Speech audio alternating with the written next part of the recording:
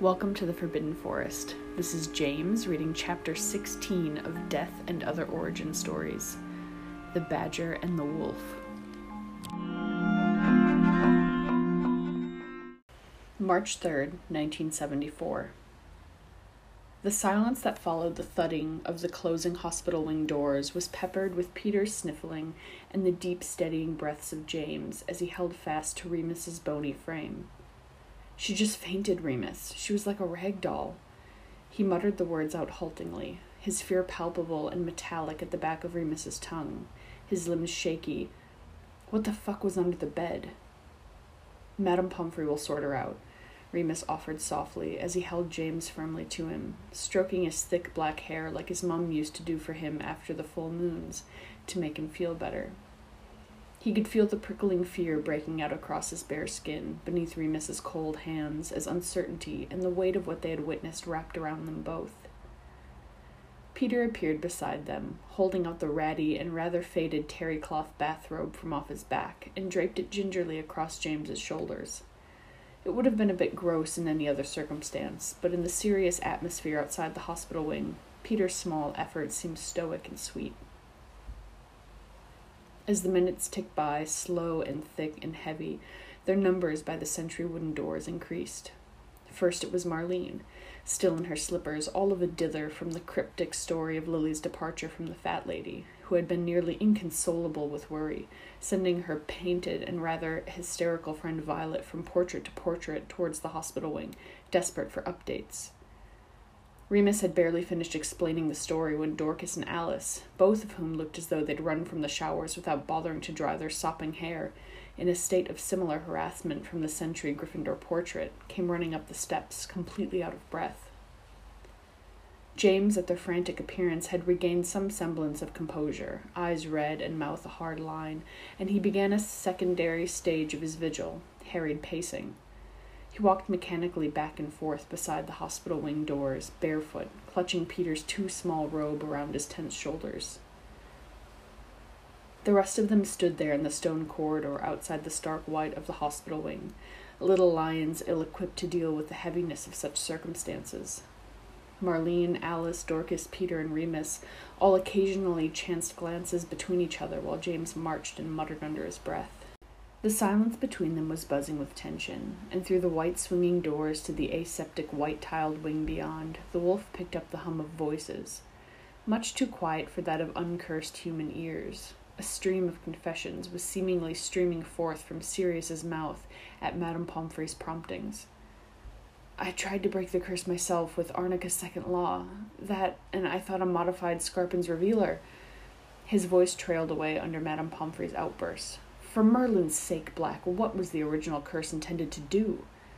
She sounded panicked and frightened. The shrill tone of her voice caused the hairs on the back of Remus's neck to prickle and raise. Alice, sitting on the floor next to Peter now, sniffled hard. "I don't know what it's meant to do, but it'll have something to do with her blood, with her lineage, maybe her future children." Sirius's voice shook, and Remus could imagine the way his hands would be curled in his lap. Madame Pomfrey tutted with impatience. The clinking of glass bottles and vials accompanied muttered spells as she tried to halt the vitriolic curse of the family Black. So far, Lily hadn't uttered a sound, as far as Remus could tell. "This is a fine mess indeed, Mr. Black," she berated. Brisk footsteps echoed from the stairs and halted James in his pacing, and he adjusted the robe, tying the sash tight around him. He looked somehow battle-ready, as if the robe and his fear were thick armor, and all he needed was a villain to conquer, to set things right, to save the girl. "What happened?" came Severus's worried and accusatory voice as he climbed the steps towards them, the seventh attendant of their council. He was wide-eyed and pale, his cheeks blotchy and red. "A portrait came to find me, said Lily was in the hospital wing." "There was an accident," Remus started, stepping forward with his hands in the pockets of his gray trousers. The thin soles of his old chucks squeaked on the stone floor. "What kind of an accident?" Snape demanded, looking directly at James, who pulled the rumpled terry cloth tighter around him, glaring defiantly back. "She fainted," Peter offered in an attempt to placate Snape.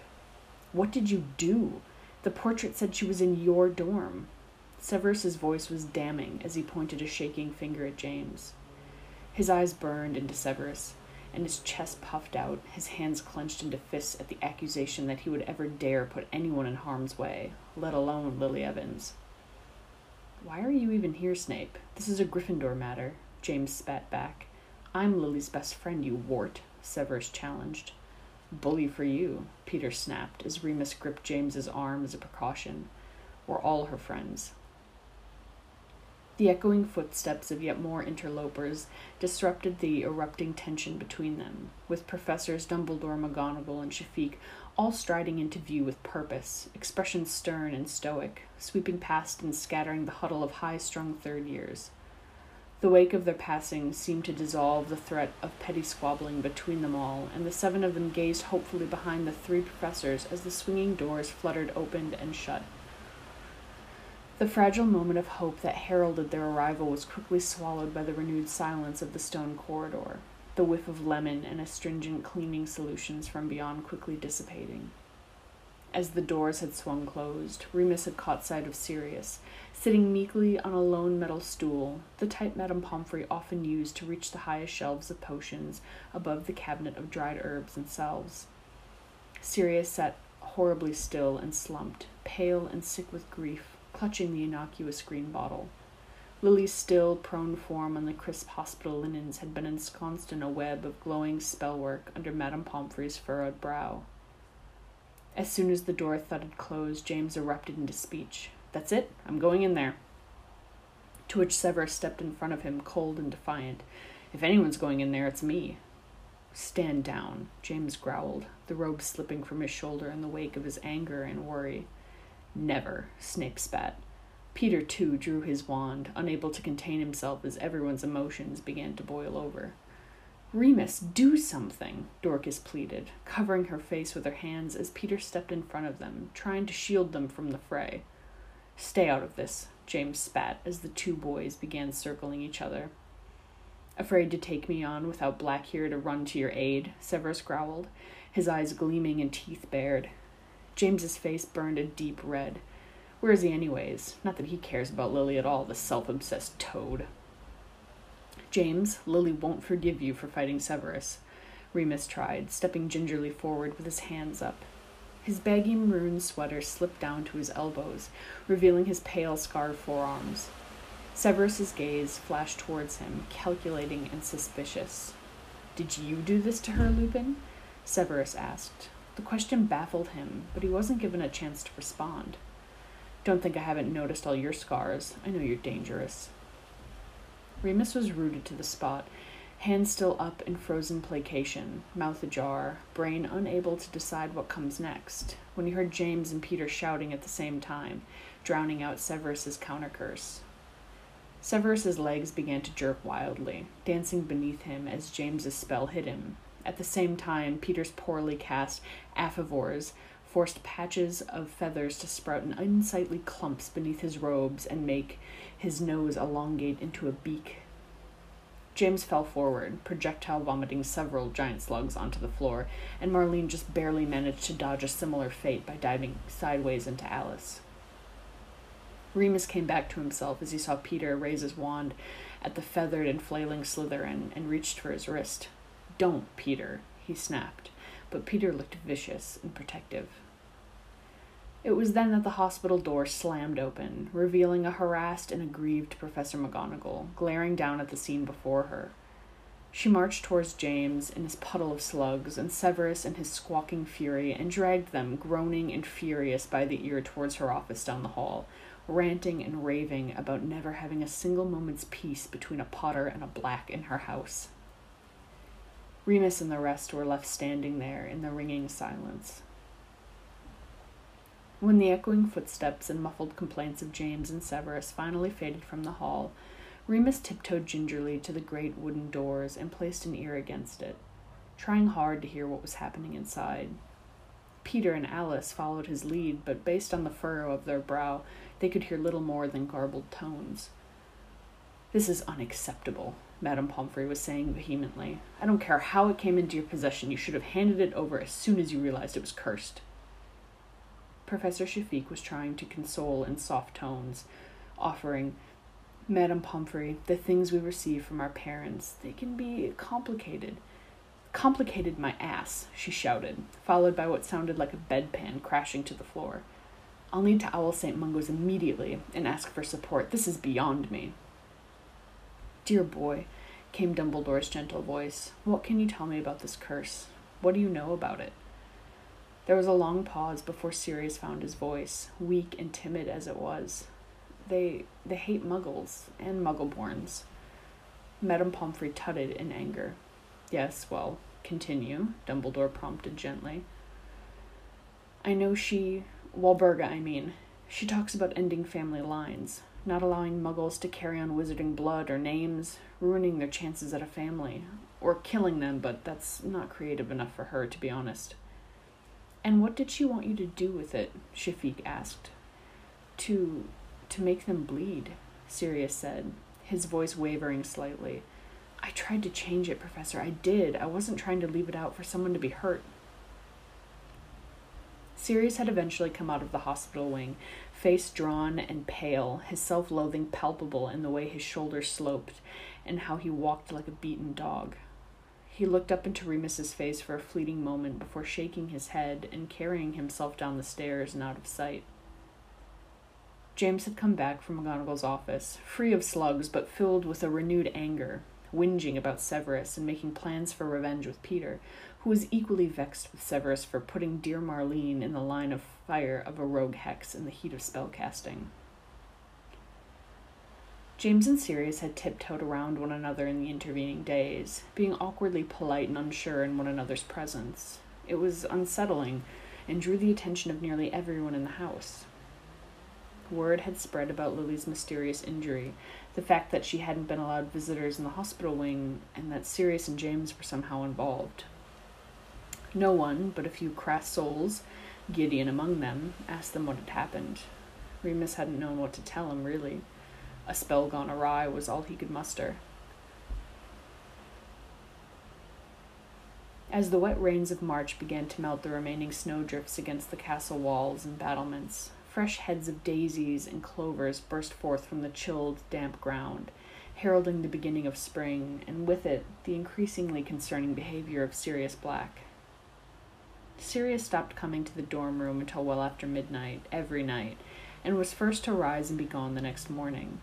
He was missing from meal times, and was several times called to the headmaster's office for missing class.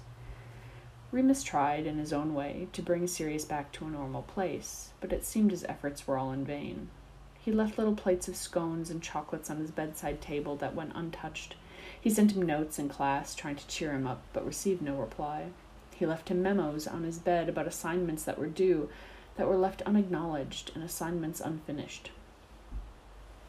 Whenever Remus tried to stop Sirius in the halls, or grab his attention in the common room, he had an irritating way of using sudden diversions to escape. Marlene, Alice, and Dorcas were distraught and confused about Sirius's role in what had happened, and as such, oscillated between hounding him for information and being resolutely cold towards him. The acrid atmosphere seemed to repel Sirius from the shared spaces of the castle, and Remus wondered where he kept himself hidden. Between an unusually subdued James, a downtrodden Sirius, and a relentlessly unaware Peter, he felt as if their little group were falling to shambles. All the while the dark storm cloud of Lily's absence hung over their heads, disallowing them to fall back into their normal routines and rhythms, their easy banter and jovial nonsense.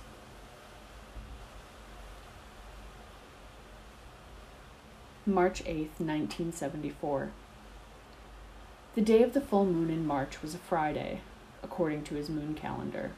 As he pulled on a worn sweater over his head, Remus saw that the moon would rise over the horizon at 2 minutes past 10 in the morning. With James and Sirius having just left for arithmancy, discussing the complicated charts they had to finish during breakfast, and Peter trying desperately to find Alice to copy her homework before charms, Remus was left with ample time to meander quietly down to the Whomping Willow in his cosseted tunnel. He walked swiftly past the great hall, opting to forego any breakfast, the near moon making him nauseous and restless. The cloudy grounds opened up beyond the great oak doors, and he winced at the sudden brightness, wondering idly what he would miss in eloquency that day. He recalled with some fondness the night earlier in the week where he and James had stayed up writing their assignments together in their battered and well-used notebooks. What are the key concepts you would uphold in a system of virtue-based ethics, were you to design your own? At the end of several thick hours of contemplation and debate, they had far more questions than answers. Was autonomy more important than public safety? Was justice a reasonable expectation for a society? What would inform the concept of justice? How does one define punishment? Remus had been sincerely looking forward to Professor Shafiq's questions and the class discussion on their chosen virtues. Sirius had been remarkably silent on the topic, and he didn't have to think hard to guess why. Lost in thought, Remus let his feet carry him down the steps and out onto the sloping lawns behind a group of first-year Hufflepuffs on their way to herbology.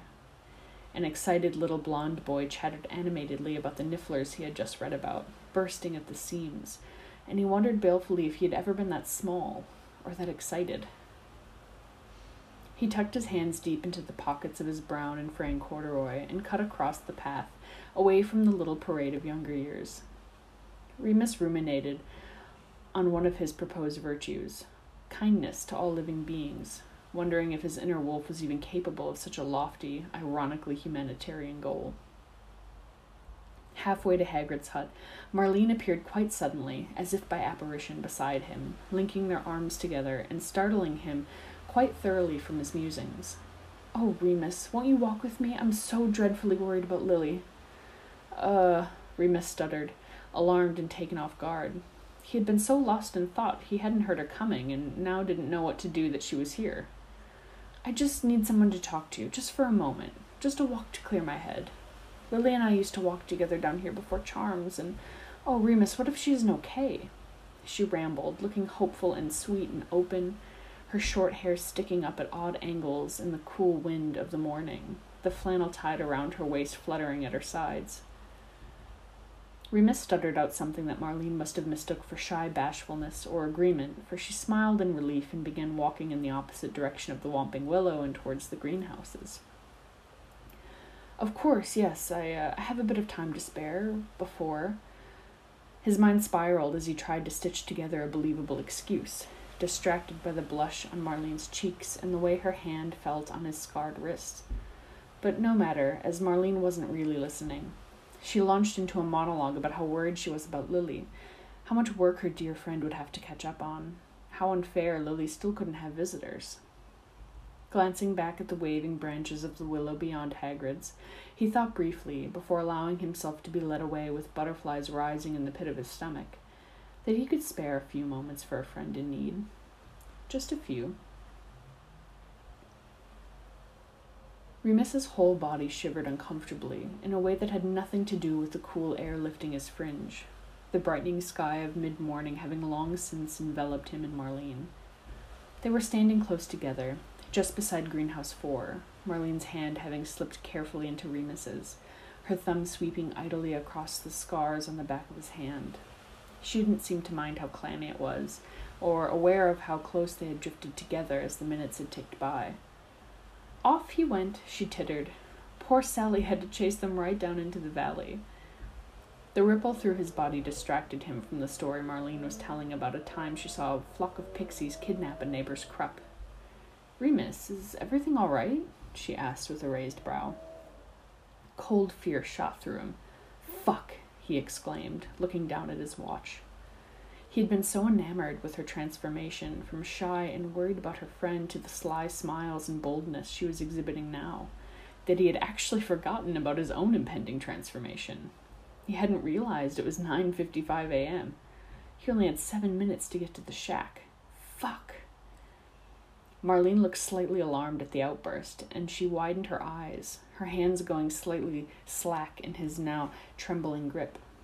"I have to go," he managed to mutter before dropping her hand and tearing off in the opposite direction, another familiar shiver running down his spine. "Remus," Marlene called after him, sounding dejected and hurt and confused. How could he have been so stupid? How could he have let something as inane as a pretty girl with short hair distract him from something so important, something so dangerous? He was running full tilt, his lungs burning as he headed for the whomping willow. He had told himself, when Marlene changed his trajectory, that he could spare a few minutes, no problem. The moon wouldn't rise for a while. But then time did that funny thing, where it no longer seemed linear, or it sped up, or it looped back on itself, or something, because he didn't know how it went from just shy of 8 a.m. to suddenly nearly 10 without him noticing. It had been so easy to wrap himself up in thoughts and worries of Lily, many of which he shared, and then the small catharsis of trust, that devious thing, and then the way Marlene had seemed so comfortable with him, and that was new and beguiling too. No, he muttered to himself, panting and feet slapping hard against the earth as he felt his skin contract uncomfortably. He had to get there. He had to make it in time. He couldn't change yet. It was too dangerous. There were too many people. Kindness to all living things and all sorts of loftily inconceivable virtues seemed like a cruel and incoherent joke. The tree loomed just ahead of him as his heart pounded uncomfortably hard. He was so close. He was almost there. A sliver of a white orb was just visible over the mountainous horizon as he yanked his wand out and wheezed the Wingardium Leviosa that allowed him to guide an errant stick to the knot on the gnarled trunk of the flailing, ominous tree. Not yet, please, no, he begged, as he felt another, more violent shudder run through him, his bones aching and stretching, skin crawling. He still had to get through the tunnel and seal himself on the other side. He couldn't change here. Stupid wolf, he snarled as he threw himself into the tunnel and ran as fast and as hard as he could, bent awkwardly as he was no longer short enough to stand up straight in such a small space. He muttered dire threats to the wolf in his chest as it clawed its way to the surface of his consciousness, feeling the lunar tide pulling it forth, calling it. His whole body sang with the inevitability of it. He wasn't going to make it. He wasn't going to be sealed safely away. He was going to transform here and now in this tunnel at 10 in the morning on a Friday with the grounds full of innocent, unsuspecting students, unmarred and uncursed as they were. Flashes of the cat and the hair he had coughed up and the way he'd torn something so small and helpless and innocent started streaming through his mind. Sharp claws burst forth from the tender nail beds of his human toes, and Remus fell forward, pain shooting up his wrists as he braced himself on the hard dirt floor of the passage. His body writhed in pain against his control as he desperately tried to kick the shoes off of his rapidly morphing feet. He had no control of the howl of agony and fury that ripped through his throat as his human mind scrambled for purchase. The last thing he remembered as the wolf took over and the fur pushed through his pores was looking towards the light at the end of the tunnel and the dancing shadows of the willow's branches beyond, and moving back towards it.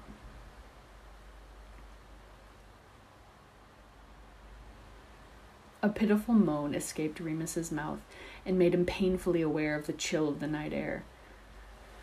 It was dark, and the grounds beneath him were much too soft and irregular to be anything as familiar as the shrieking shack, or the smooth tunnel of dirt that led to it. He sat up quickly, his head spinning and pounding, and he winced, pressing the heels of his human hands into his eyes as memories of his transformation trickled into his mind, thickly and slowly at first, and then rapidly and all at once. He had transformed in the tunnel. He hadn't made it to the safety of the boarded-up house. He had transformed and shredded the clothes off his back and howled a deep, guttural call of joy at the sight of daylight beyond. He had run towards the light, ready for the chance to stretch his legs and run full speed, to hunt, to feed, to fight. Remus winced, his hands gingerly feeling his ribs and the sharp, radiant pain he felt there when he inhaled deeply. He remembered the whomping willow landing a startling and horrible blow on his side, sending him tumbling and sliding back into the tunnel from just beyond the entrance, well screened by grass that had been encouraged to grow long between the thickly buttressed roots.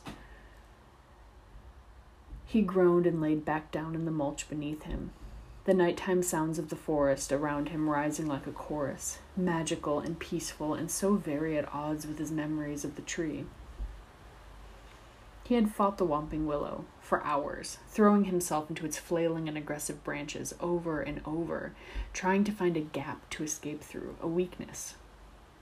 He had prowled and calculated, bit and scratched, managed to snap off several small whip-like branches in his efforts as they peppered the tunnel entrance relentlessly. A cold wind tumbled up through the valley, and he shivered violently. The dawning realization that he was naked, in the forest, begot a grunt of frustration, which was amplified into an aggrieved and prolonged groan when he realized his wand was probably still in the tunnel. Tilting his head back, Remus took note that the stars were bright and the sky was clear up beyond the canopy. Had it not been such a completely shit situation, he would have been struck with the beauty of it. Instead, he pulled himself back from the dark sea of the sky and rather assessed his body carefully for other injuries.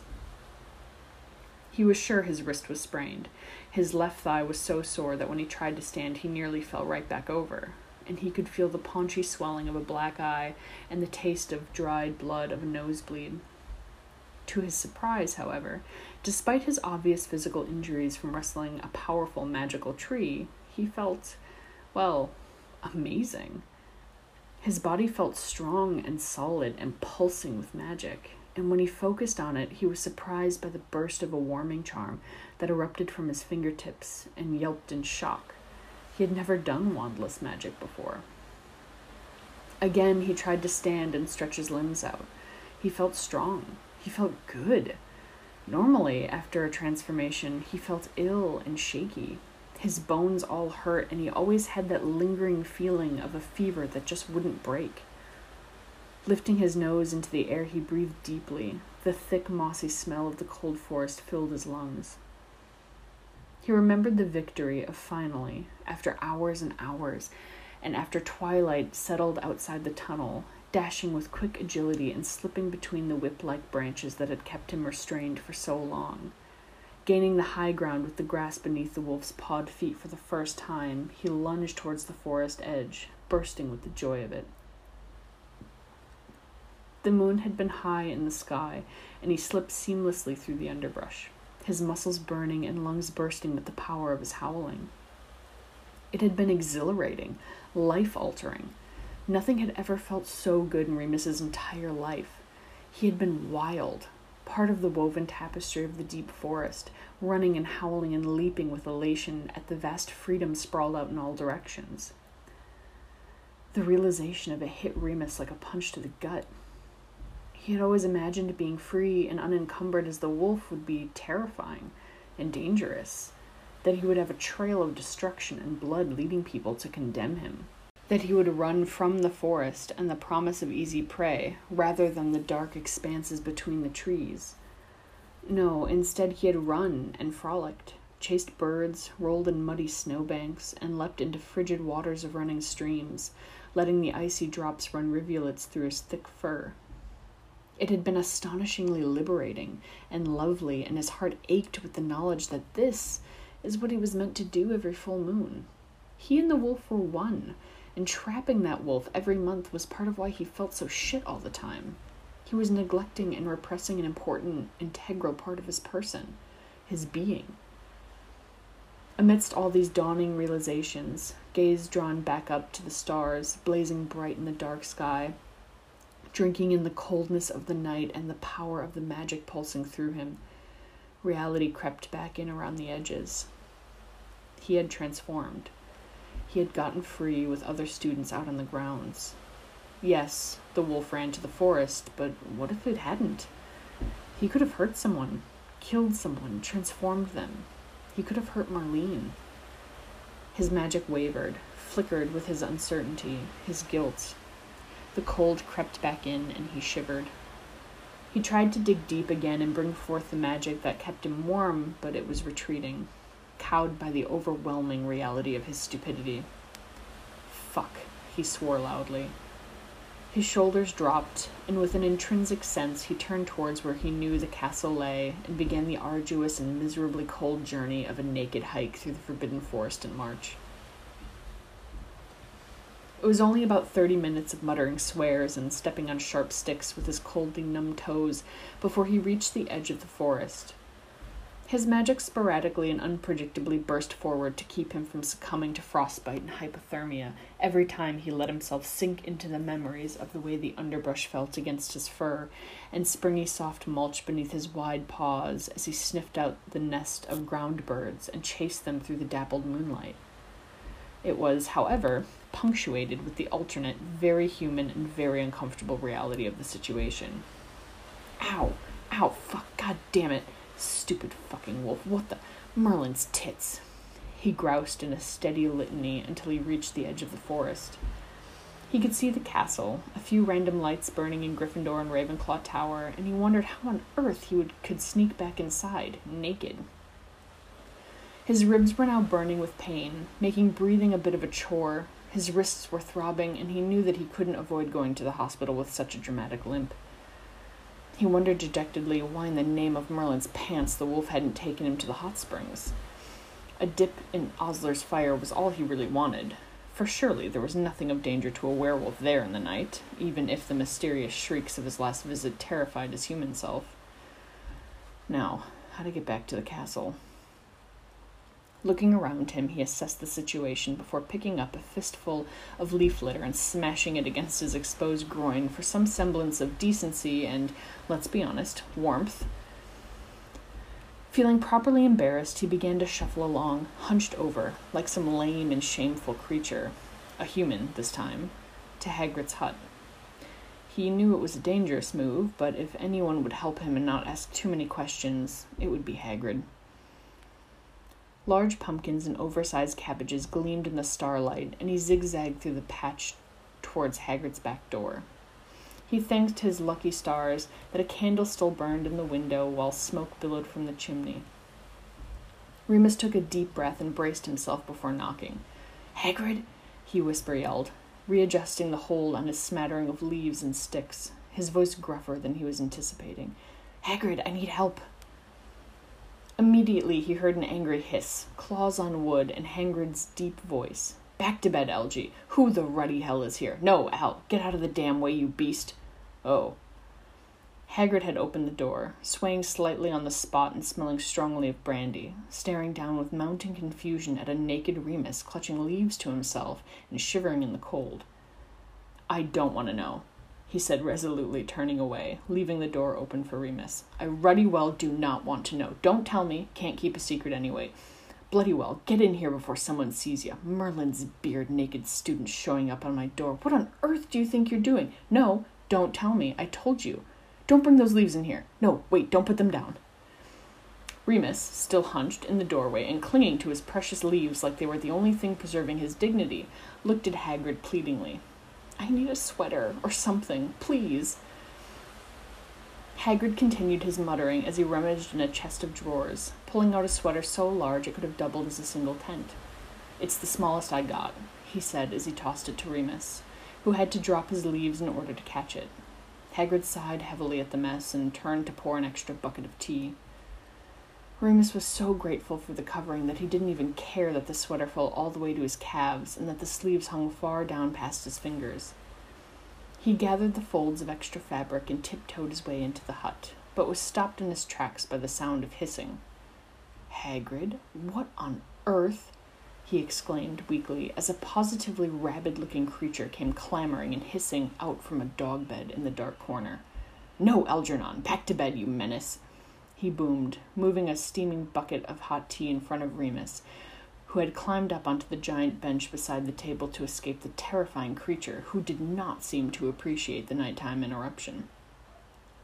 The hulking mass of black and white and gray fur reluctantly scuttled back to its dog bed and curled up, keeping a scathing and wary eye on Remus. "Hagrid, is that a badger?" "Yep," Hagrid said, tossing the exceedingly grumpy and decidedly feral thing a rock cake.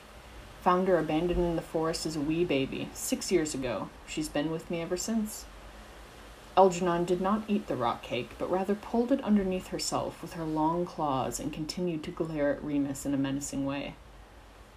"A magical badger?" he inquired, taking a sip of the too-hot tea, but relishing the warmth that was returning to his limbs and burning fingers and toes.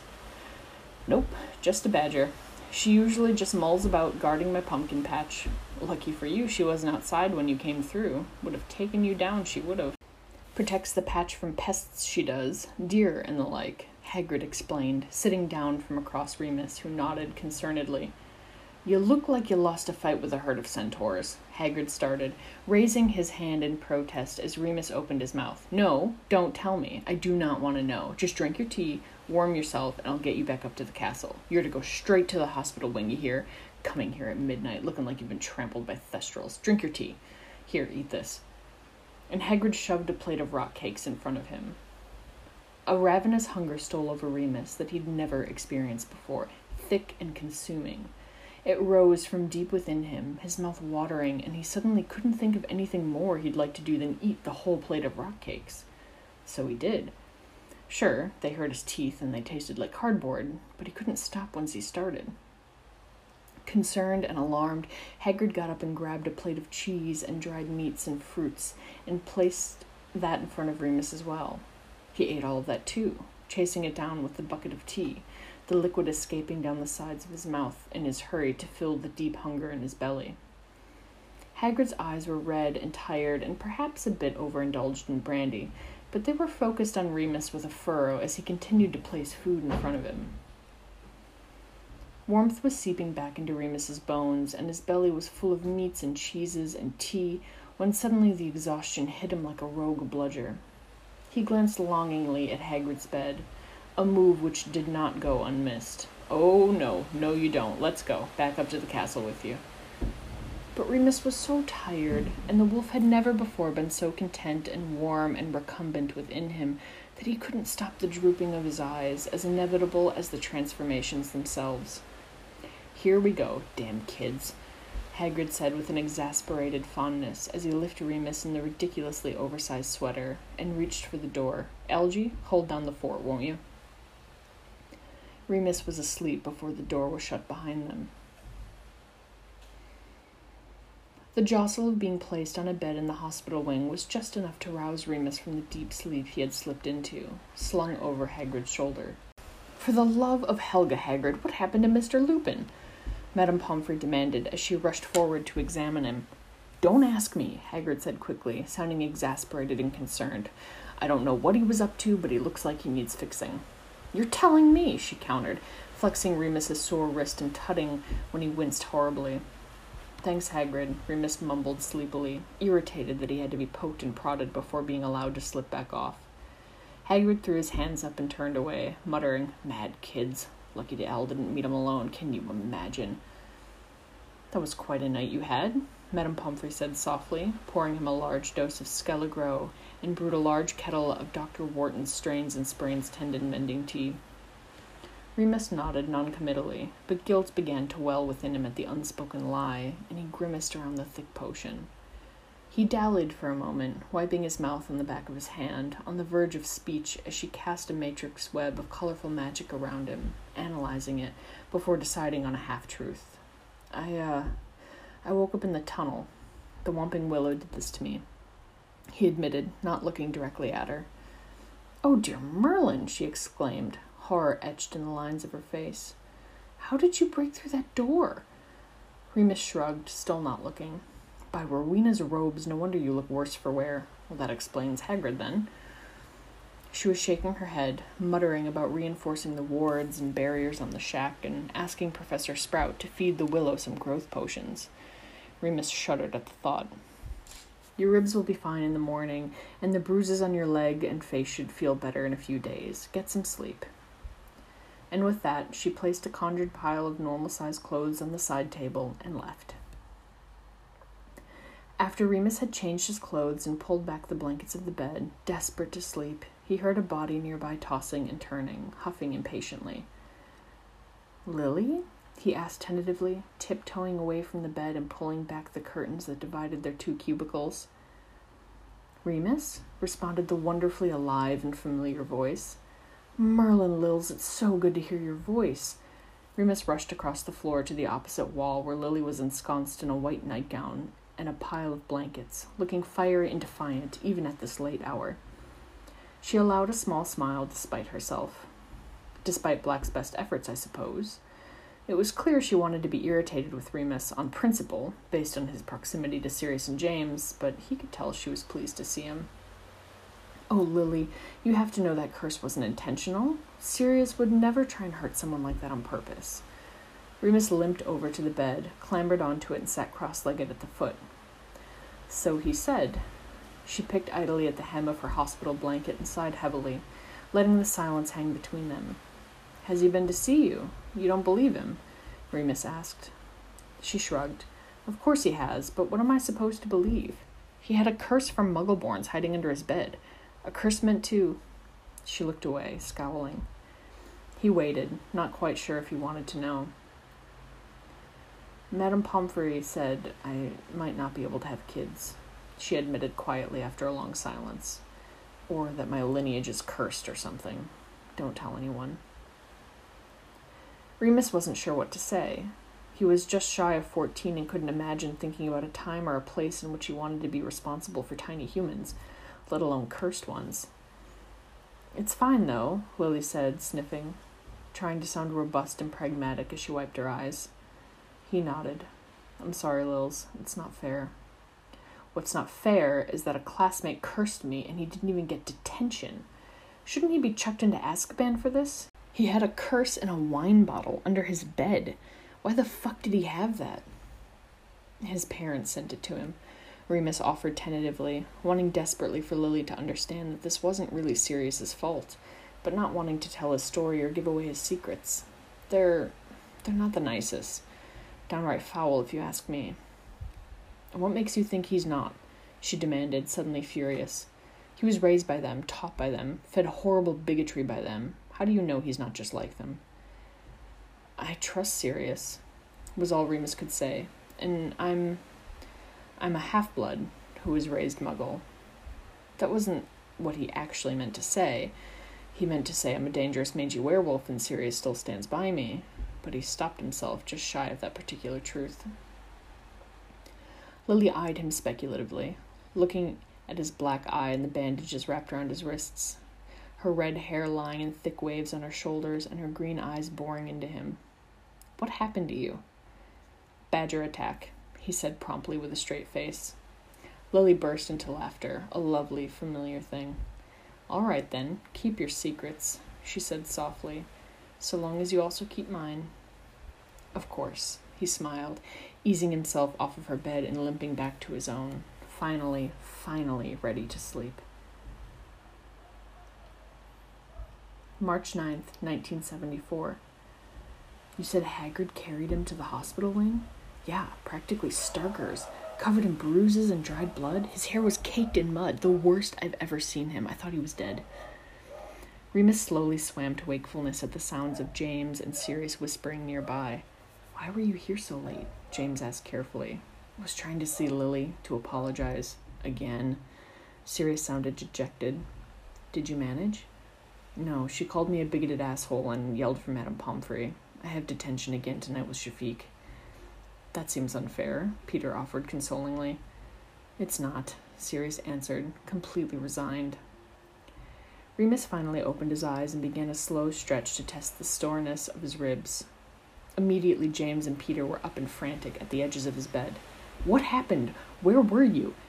James immediately demanded loudly, and then in a serious whisper, "You can tell us about it, you know. Your furry little secret is safe with us. We can help, Remus." "What did you do?" Peter nearly shouted, breaking the moment of trust that James was trying to build.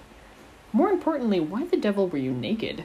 Sirius queried, leaning back in his chair, with just a shadow of his old sly smile. "Come on now, Lupin, spare no detail. We've been making hypotheses for hours while you napped." "Why, good morning, Mr. Lupin," Madame Pomfrey interrupted as she tore back the privacy curtains around his bed, carrying his customary post-transformation breakfast of porridge and toast. "Morning," he offered mid-yawn, feeling the stiffness in his healed ribs and the nearly painful grumbling in his stomach. After assessing his wrist and ribs, she left him with his tray of food and potions and left them all to scramble back around his bed. Sirius hurriedly closed the curtains and cast his own privacy spells, and Remus, unable to retain decorum any longer, dug into his breakfast with a fervor he'd never demonstrated before. He all but drank his porridge in one before he looked up to find all three of them staring, mouths ajar and eyebrows raised. "What?" he asked, feeling self-conscious, but not slowing down as he tore into a thick piece of bread. James shook his head and closed his mouth, Sirius smirking in an impressed and satisfied kind of way. Peter just cocked his head and asked, "Since when are you hungry after a full moon?" James elbowed him hard, resulting in a squawk of protest, and Sirius tutted quietly, "No tact, Peter, none at all," though he was still smiling as he said it.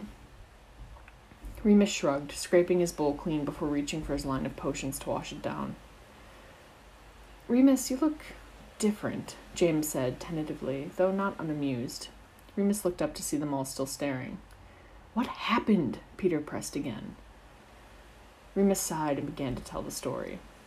He ignored Sirius's snickering about Marlene holding his hand and appreciated James's horror of him not making it to the shack, but Peter's hysterical laughter about his naked forest hike just seemed rude. "And I must have left my damn wand in the passage, but I managed to do a bit of wandless magic somehow, so it wasn't so bad. Stop laughing, Pete." They nearly all fell off of the bed in hysterics when he told them about the leaves and the fresh horror of meeting Algernon in his Sunday best.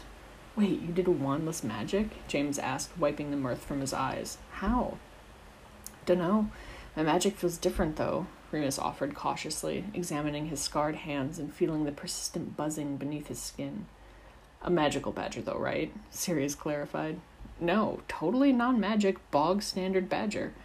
"It hunts deer?" James sounded astonished. "Apparently so. Doesn't like me much either," Remus said, remembering the glowering looks of Algernon's beady little eyes and her clackety-clawed toes on the wooden floor, hoping dearly he'd never have to run into her again. "So, how did it feel?" Peter asked in an unusually thoughtful tone. "How did what feel?" Remus asked with a raised eyebrow, still thinking about the menacing badger. "You know, being out there, in the wild," he asked, averting his eyes as if he thought that maybe it was an improper question. "Oh," Remus said, surprised. The feeling of elation and vibrancy that he had awoken with in the cold forest had yet to abate, and a small smile lifted the corner of his mouth. "Brilliant, actually." All three of them grinned and glanced at one another, mischief alight in their eyes. March 10th, 1974. "Stand still, you worthless goblin warts," shouted Filch as he hobbled up and down the line of students waiting in the front hall. "Mates, guys, my dudes, where are we going first?" James asked, bouncing up and down. His hair was wild and his eyes intense behind his square glasses. "Honeydukes, dervishes, zonkos, the three broomsticks, where are we going?" "I'd like to find some owl nuts for Claudia," Remus offered, adjusting the collar of his blue jumper. The hall was filled with the chattering of animated students ready for a day out and off the grounds. The front doors were thrown open, and the brightness of the day and the crisp air of spring were flooding in, filling them all with a sense of anticipation as they stood in line. "Yeah, sure, whatever you want. It's your birthday, after all," James nearly shouted with his overenthusiasm, readjusting the glasses that kept slipping down his nose. "You think there are any wizarding shops that sell muggle t-shirts?" Sirius asked thoughtfully, looking down at his Snowdonia shirt that stood out starkly beneath his opened wool jacket with the dark blue silk lining. The thing was so beat up and threadbare, Remus wondered if it could still really be considered a shirt. "Don't know, but we can find out. We have all day." James had been this level of near-manic exuberance about this Hogsmeade trip for weeks. By an unlucky series of detentions, full moons, and loyalty to the idea that Hogsmeade should be experienced by all four of them together for the first time, they had managed to miss the first 2 trips of the year. It had been downright painful to hear all of their classmates go on about their time off the grounds and to see all the treasures and treats they'd brought back to the castle, bursting with the novelty and the magic of it all. "Oh no, I forgot my money in the tower," groaned Peter, patting down his pockets wildly. "Wait for me," he yelled, dashing off. Sirius watched him go, shaking his head. Kid would lose his hands if they weren't attached. Remus compulsively checked his own pockets, making sure he too had his pouch of wizarding gold. He had gone through the very sketchy process of exchanging his muggle money through owl service, and felt even more precious about it than he usually would. There was just something so especially nerve-wracking about giving your pet owl 50 pounds worth of crumpled paper notes and coins and waiting for its safe return. Before he had sent the money off, Sirius had taken his 5-pound note and a 50-pence coin and scrutinized them with great intensity. "But this isn't even real gold," he exclaimed, biting the coin doggedly. "Are you sure this is real money?" "Of course I'm sure," Remus said, snatching it back covetously and defensively.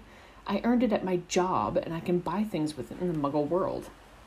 "Sounds like a scam," Sirius had said with an unconvinced countenance, watching Claudia swoop out the window and heading off towards London.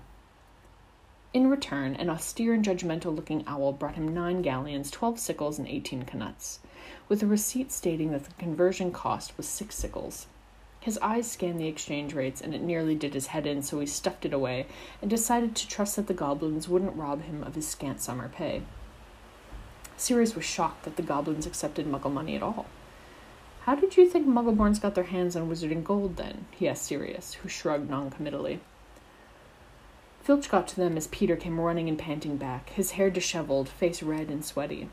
The old caretaker read down the list of students, clearly looking for someone to chase off, disbelief etched in every line of his face when he found that all 4 of their names were on the list. "Very well, then," he muttered threateningly. "These doors will be closed at 8 sharp, and Merlin help the sad soul who comes running up the lane after curfew." They took his warning with a grain of salt, and scampered down the steps and into the bright morning, eager to stretch their legs and let out their barks of laughter into the open sky. The walk to the village was filled with James's delight, and even Sirius seemed more buoyant than he had of late, with news of Lily's return to the dorms lifting him out of the depths of his self-loathing. And while she hadn't accepted any of Sirius's many attempts at apologies, she had insulted Sirius and James over eggs that morning, immediately brightening his grim visage. He seemed to take significant heart from the fact that she was returning to her old curmudgeonous and antagonistic self. Remus relished the cold air against his reddened cheeks and warm sun beating against his knitted sweater. He felt strong and happy, and unlike how he normally existed in his day-to-day life. He tried to follow the conversations floating around them as they were passing the station, but his mind kept drifting back to the forest, to the dappled moonlight and the lightness he felt in his body, to the cold water and the warmth of his breath as he had run with abandon. "Ready for Zonkos?" Sirius asked, elbowing him and distracting him from his contemplation of what it meant to exist in this body. "What? Oh, sure. Lead on, then," he said, finally taking stock of their surroundings. The village of Hogsmeade was, well, magical. It was the picture-perfect scene of what any Muggle would think a magical town full of magical folk might look like. The traditional wattle and daub houses were all topped with their steep A-frame roofs. Some of them were even thatched, like the old farmhouses Remus had seen in Wiltshire on a trip once with his mum. It was a perfectly charming and utterly pleasant place, with its tight little lanes and oil lamp posts, its wooden carved signs and magical ads pinned up in the windows exclaiming the wares and goods within each shop. Their feet carried them down the main road, following a group of older Ravenclaws as they made their way to the 3 broomsticks. Glancing down a side road, Sirius slowed and heralded their attention. "I hear the Hog's Head is good fun." "No, Sirius, we talked about this," James said in exasperation, pulling Sirius forward by his sleeve. "We're going to be perfectly well behaved today, so that we can ingratiate ourselves into Minnie's good books, and then next time we come, we can go snooping around for a bit of mischief. Deal?" "Ugh, fine," Sirius moaned. "It's all just so quaint over here. Don't know how anyone can stand it." "Oh, bah humbug," chortled Peter. "It's fine enough. What's wrong with a peaceful day out?" "Nothing. It's all perfectly lovely," griped Sirius, with a deadpan expression and a tone of deep and harrowing resignation. Remus smirked and nudged him genially with his elbow as James took the lead and marched them straight into a brightly colored shop covered in streamers and glittering advertisements for ridiculous joke items. James and Peter dashed through the narrow aisles and teetering stacks of mischief-maker supplies, picking up as much as their arms could hold. There was everything they could ever want, from dung bombs to fake wands that turned into giant turkey legs when you tried to use it, and the adventure flavor box of Bertie Bott's Every Flavor beans. Remus gave that one a wide berth, as it had flavors such as goat's blood, storm clouds, and existential dread. Sirius even found a small tin of powder that claimed to suck the light from a room when tossed to the ground for up to a whole minute, in which they were all very interested. "Imagine the glory of the pranks we could pull on the Slytherins," Peter crooned. "What I wouldn't give to toilet paper their common room." Forget the Slytherins, Sirius scoffed. I wouldn't waste this on them. Think of all the unencumbered exploring we could do. We could finally get past Filch to check out that third-floor corridor that's always locked. After Zonko's, they meandered, laden with many items they didn't really need, but wanted nonetheless, to the owlry, where Remus brought Claudia some mice-flavored treats and a new leather thong for her mail deliveries. Peter was hissed at violently by a mulish ginger cat with a snubbed nose, which startled him into a cage full of ravens that burst into displeased, rasping cawing. Sirius pulled him away from the shrieking birds, and James dusted the feathers from his jumper with an aggrieved expression. Next, they went to Scrivenshafts, where James insisted they all get new quills, lecturing Remus on the state of his handwriting. But I prefer Muggle pens, Remus said defensively. Quills are outdated and stupid. They're impossible to write with. My handwriting is just fine, thank you very much. Yours looks like chicken scratch, Sirius teased. Says the one who was practically born with a quill in his hand, muttered Remus, refusing to spend his hard-earned summer money on a quill that would just make him angry anyway. I heard that, Sirius said, shooting a stinging hex around the shelf of inks. James, in his interminable enthusiasm, came ambling over in much excitement, interrupting Remus's retaliatory jinx. Look! He shoved a bottle of something shiny and iridescent under their noses. It's invisible ink! We can really up our note-passing game. But if it's invisible, how do we read it? Peter asked. There's a spell, look here. And he launched into an explanation involving Harriet's seventh law of material substantiation that went clean over his head. I'll take your word for it, Remus chuckled at James's eye roll. Anyone fancy a butterbeer? Piped up Peter as they exited Scrivenshafts, their arms now positively burdened with new and exciting things. Turning down the lane, they marched towards the pub with its swinging sign and the red wooden door. The Three Broomsticks was in the middle of a roaring trade, with students and locals and professors alike, all milling about and talking over one another. It was warm, but not stuffy, with all the windows thrown open to let in the early spring breeze. It smelled like clean pine wood and cinnamon, of warm ale and whatever delicious stew was cooking on the giant cauldron over the fire. The sound of it hit Remus, and he flinched a bit when Peter shouted that he would get them all butterbeers if they found a table. And Remus was grateful to find a place to sit, in the corner booth behind the stairs. Sirius dramatically and chivalrously pulled out a chair each for him and James, bowing in turn, before placing himself on the bench across from them with a wink. Soon Peter was shuffling in beside Sirius and placing down giant mugs of butterbeer before them. Near the end of their drinks, and an argument about the ethical harvesting of rare potion ingredients, or as Sirius yelled with incredulity, the misnomer of ethical dragon poaching, a pair of old men shuffled into the booth beside them. One with a grey beard and houndstooth flat cap spoke with a thick, nearly indiscernible Scottish accent, to the one with the brown tweed cloak and neatly trimmed mustache. Barty, I tell you on my mother's grave, old man, there is something wrong with that house, he pressed. I know your stories, Lachlan, and the keep at the Hogshead says it must be unsettled spirits and the like, Barty countered, taking a sip of his tumbler of steaming fire whiskey. James's foot nudged Remus, who set his drink down to pay closer attention. All boarded up, no residence for years, and yet the shriekin' wakes me up every bloody full moon, Barty. When is someone gonna call the ministry for an exorcism? Lachlan asked, rubbing his hands down his thick beard with a furrowed brow. The ministry won't come bothering no ghost that's minding its own business, you know that. The man chortled at his friend's fretful intensity. Didn't know all you needed was an exorcism, whispered Sirius conspiratorial over his mug before getting out of his seat and making his way back over to the bar. Peter snorted and choked on his drink. James was fighting an undignified fit of the giggles as he whispered, Happy birthday, Remus. We've decided to perform an exorcism on you. For your furry little problem, you know. Oh, fuck off, all of you, Remus groaned, trying not to laugh. That's not a very nice thing to say, Sirius said, slipping back into the booth with a smile that instantly made Remus suspicious. When Remus turned in his seat, he was horrified to see that the barmaid, Madame Rosmerta, was walking towards them with a slice of chocolate cake absolutely covered in sparklers, drawing the eyes and attention of everyone at the bar. Oh no, Remus groaned, hiding his face in his hands and slumping down in his chair. Oh yes, shouted James, pounding his fists on the table. Cheers, Remus, Peter said as the flaming, sparkling piece of chocolate cake was placed in front of him.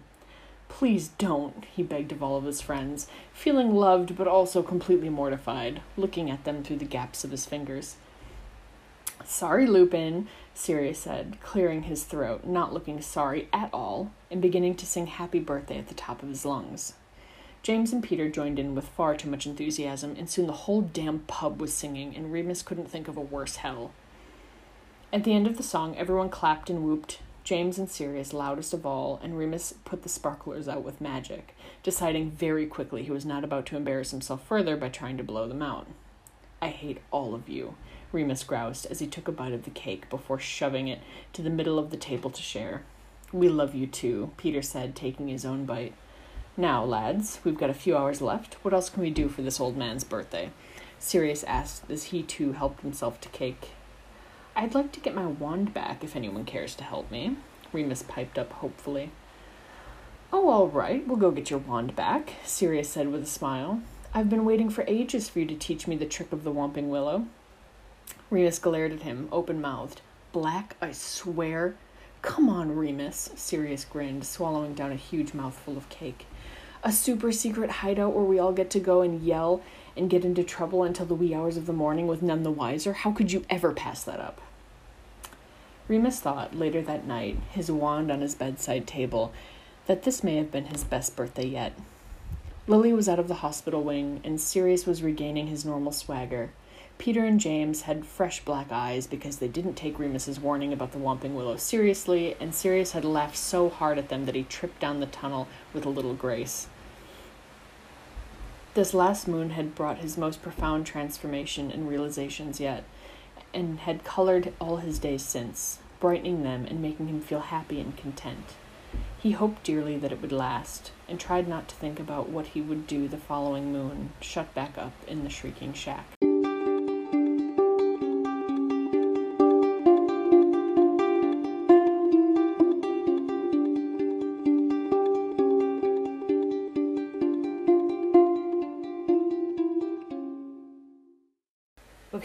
Okay. The discussion. Yeah. Although you recorded without me. I know, I'm sorry. So now I don't really know what happened.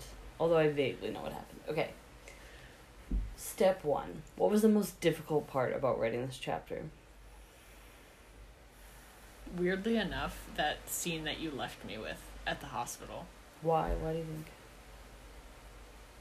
I don't know. I just, I rewrote it, several times. And, pieces of it over and over again.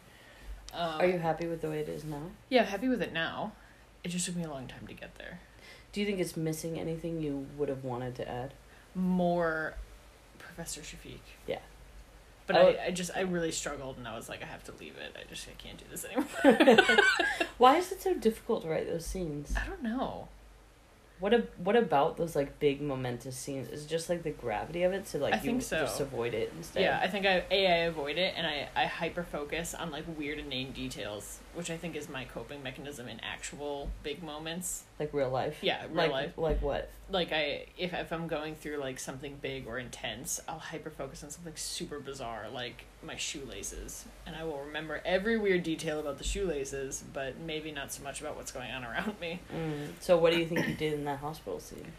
What was your hyper focus? Well, it didn't make it into the scene, but I hyper focused on Peter's robe, which got changed slightly. It's still in the scene, but the way that I originally wrote it, I was hyper focusing on the robe. Yeah. Yeah. And it was sort of, I think you ended up rewriting it because the way you initially wrote it came off as a bit odd. And I think that's because you were so fixated on it, maybe. It's what I do. Do you think that's helpful? No, probably not. Do you think you notice when you're doing it? No. Not initially. It takes me a while. Until the big moment is over? Yeah, and then in retrospect... And then I think about it and I'm like, oh, I was being really weird. Which is nice in writing because you continually go over it. It's so funny how different we are with the writing. We were talking about this the other day, how... we're talking about it in terms of art. Yeah. Because, you very... So, James is an artist. Why are you laughing? I don't know. I find that title so weird.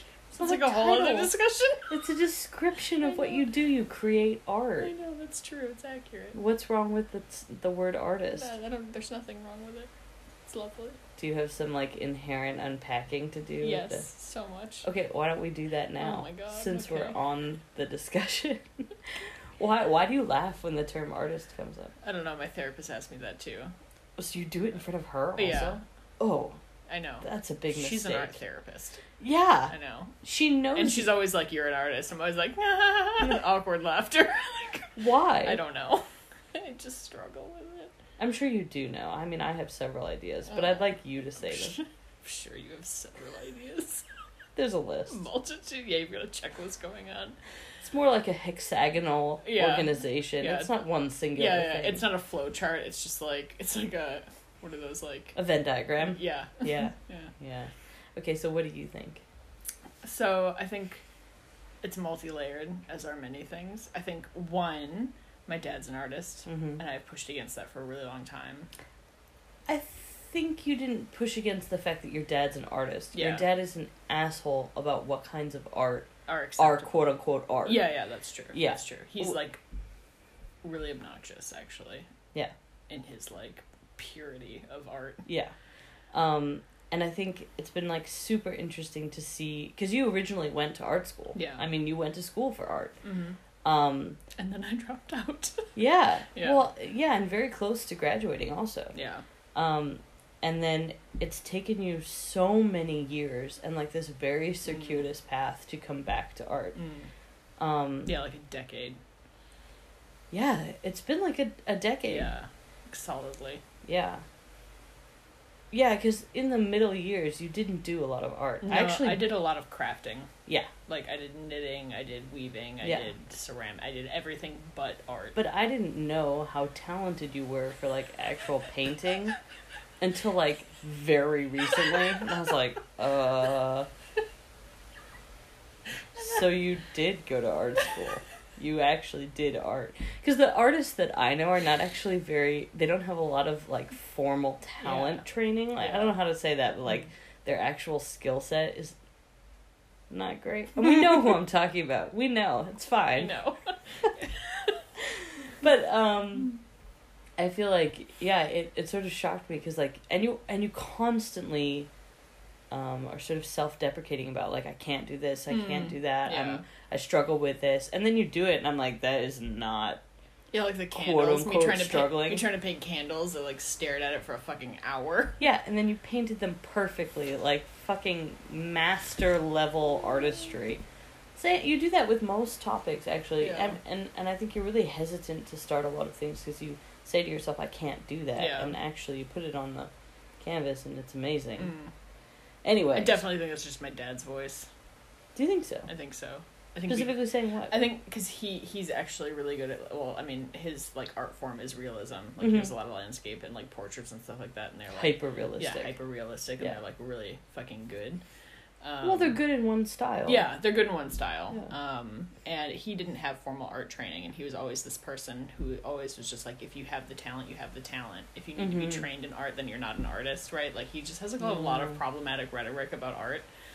And, like, from a very young age, and also, like, abstract art isn't art, which is why I spent the last 3 years doing nothing but abstract painting. Yeah. Which was quite a cool thing to, like, watch unfold. Mm. And it's sort of funny for me, because, like, I never had that rhetoric, because my sister's also an artist, Yeah. and she does only abstract Yeah. art, and she only ever has, and she's sort of very involved in the art world, and the art world is, like, I mean, I've been listening to the dialogue about abstract art for so long, and it's become such a cornerstone of, like, modern art, that I didn't really think about, like, where you were coming from and your approach to abstract art, and, like, this sort of new delving into, like, being abstract. Yeah. Which has been sort of cool to see. Anyway, what are the other reasons that you think you laugh when someone says artist? Is it just your dad? I think a huge part of it is, and I think also because, like, I don't sell my artwork yet. Like, I'm not at a point that I do, and that somehow feels... Do you know what I mean? If I said that to you, what would you say? That it was stupid. It's like when you tell me that you want to do another kind of podcast, and I'm like, why don't you do the podcast? And you're like, I'm not ready. And then I'm like, you're dumb, do the podcast. Okay. It's like the same fucking thing. I have more arguments about that, especially because art isn't the same as other professions. I mean, art is an almost entirely internally driven process. Yeah, totally. And maybe it is me growing up listening to my sister, but I mean, she would say things like, you know, it's the process of making that is the meaning. It's not the finished product. Yeah, totally. And your process of making and creating meaning, and someone viewing it and creating meaning in a story in their own sense can be two different things, but also be meaningful. Yeah, totally. So, I mean, you saying, I'm not an artist because I don't sell my art. Yeah. I mean, it's kind of, art is one of those professions where it's like, it's about almost like storytelling. Yeah, like, it doesn't have value in terms of like a profitability. It has value in because so much of our culture is contained within it. Yeah, totally. And, you know, multitudes of things, society, culture, you know, language, all of these things can exist within art. Yeah. That makes me think of fan fiction, right? Like, totally, like, you don't make money off of this. This is not sellable content. Yeah. Well, because of copyright, but, I mean, at the end of the day, everybody because of that, everybody who's in this is doing it because they just, like, love the process of doing it. Well, and it's meaningful to them and meaningful to others, and you know, the creation of things that are meaningful is an incredibly valuable part of our society, but we don't actually put money towards it. Yeah. Because the way our society has developed, because capitalism has sort of ruined everything. Yeah. And also the art world is incredibly toxic. Yeah, it is. I mean, just it's sort of this self... Yeah, well, but not just look at your dad, but look at, I mean, the sort of, like, art scene in some major cities, you know, you have to sort of, like, suck whoever's dick to get a show on. Yeah, no kidding. I mean, that's so shitty. Like, that's not how it should be. Exactly. Any other reasons you laugh when you say it? Just nervous laughter. Nervous laughter. Yeah. What about being an artist makes you nervous? I think it's that thing of, like, I've taken such a circuitous path, and like... When I moved here, like, I moved here shortly after dropping out, and I think that was part of that rejecting process that I went through, and then over the last few years, it's, like, going back and kind of, like, reassessing and reclaiming things. Like, I don't need to reject all of that. Yeah. Some of it's useful parts of my personality. The entire concept of art, I don't need to throw it all in the trash. Yeah, exactly. I don't need to throw it away in the trash, because... exactly. And also, sort of interestingly, now, like, we're talking about art, like, you're going back to art school. Why are you doing that again? I hope you replay this and, like, listen to your reactions, because that was the exact same laugh, and it was super weird. I'm terrified. Why am I like this? Oh my god. So, I don't know, and part of me is just like, this feels like the absolute right decision. Like, I'm really glad that I'm going back with so much more experience than when I was in school originally, because you know, I went straight after high school, like, zero life experience aside from trauma, and like just a whole lot of baggage I didn't know how to process, and I've done much processing, and now I feel like I'm actually ready to, like, do school in a way that is, like, healthy. I think you described everyone going through their 20s, but yeah, definitely, totally. Now I'm, like, really excited to do school without being in my 20s. You said you're really excited, but you still did the same nervous laugh. I think why I did the nervous laugh is because I have been in higher education for, like, 9 years. Okay, but I've been in higher education longer. But I don't have a degree but it's in anything. Sort of meaningless. I know, but that still You just said that, like, your whole processing was the important part. No, it was. But it's... Yeah, I clearly have more processing to do about this. Okay. More processing. But I think it's quite exciting that you're going back to school. Both you and I went back to education later after taking a somewhat circuitous path. Mine was a little bit shorter of a circle. Yeah. But I don't think there's any real reason for that. Other than my profession is easier. Yeah. Actually. No, it really is. I don't believe you. But... It really is. I require very little creative energy. And that shit is exhausting. Yeah. I mean, I can rely on, like, stuff like algorithms. Yeah. I could go on autopilot for a lot of my day once I reach... You actually have a building you go to with other staff members? It's just me. Yes, and other people tell me what I should be doing. Yeah, that's very easy. Yeah. Comparatively, instead of, like, sitting in front of a blank canvas or a blank piece of paper, that's incredibly intimidating and requires so much energy. Yeah. And and requires, like, your brain not to be preoccupied with things. Or if you're going to be preoccupied with things, those are the things you're going to make. So yeah, they certainly are. Yeah. Again, you could draw a parallel to fan fiction and writing, because sort of similarly, like, when you get preoccupied with something, you have to go write it out. Or you have to go write, like, whatever you're thinking about. Totally. Before you can go back and revisit an idea. Or, like, you know, hyper-focusing on the shoelaces. Yeah. Hyper-focusing on James's robe. Yeah. And I should be processing the real things. Yeah. We've come full circle. Yeah, we have. Okay, so explain for the people what you're currently working on in terms of art. I'm doing a whole series about my experience in working in birth. And how absolutely wonderful and bizarre and traumatizing the last, like, 7 years have been working in birth here. Because I worked outside of, like, a structured system, working with, like, traditional birth attendants, which was insane and wonderful and awful and great all at the same time. And, like, I have so many, like, thoughts and weird experiences that I've had, and not even just birth. So I think when I say that, like, I worked in birth, people usually think, like, really intense, like, life and death emergencies, when that's not the case at all. I mean, the majority of the experiences that I've had have been, like, super low risk, super chill, but emotionally getting entangled in people's personal lives through that process has been what's been completely above intense. Above and beyond. It's people's interpersonal relationships that have been, like, have really stuck with me over the years. Well, not just witnessing them, but, like, being placed in the middle of them. In the most intense, vulnerable experiences of most people's lives. Yeah. Like, just that culmination of that, like, those intersections has just been absolutely insane. Yeah. Actually. And resulted in so much burnout. Which I think it's not surprising that it did. I mean, think about the scenario you just described. Yeah. Like, every time you're with a client, you're in the middle of all of their emotional needs, all tied up in incredible stress, vulnerability, pain, all of their uncertainty. History. Yeah, I mean, it's an incredibly stressful job, and with little support. Yeah, very little support.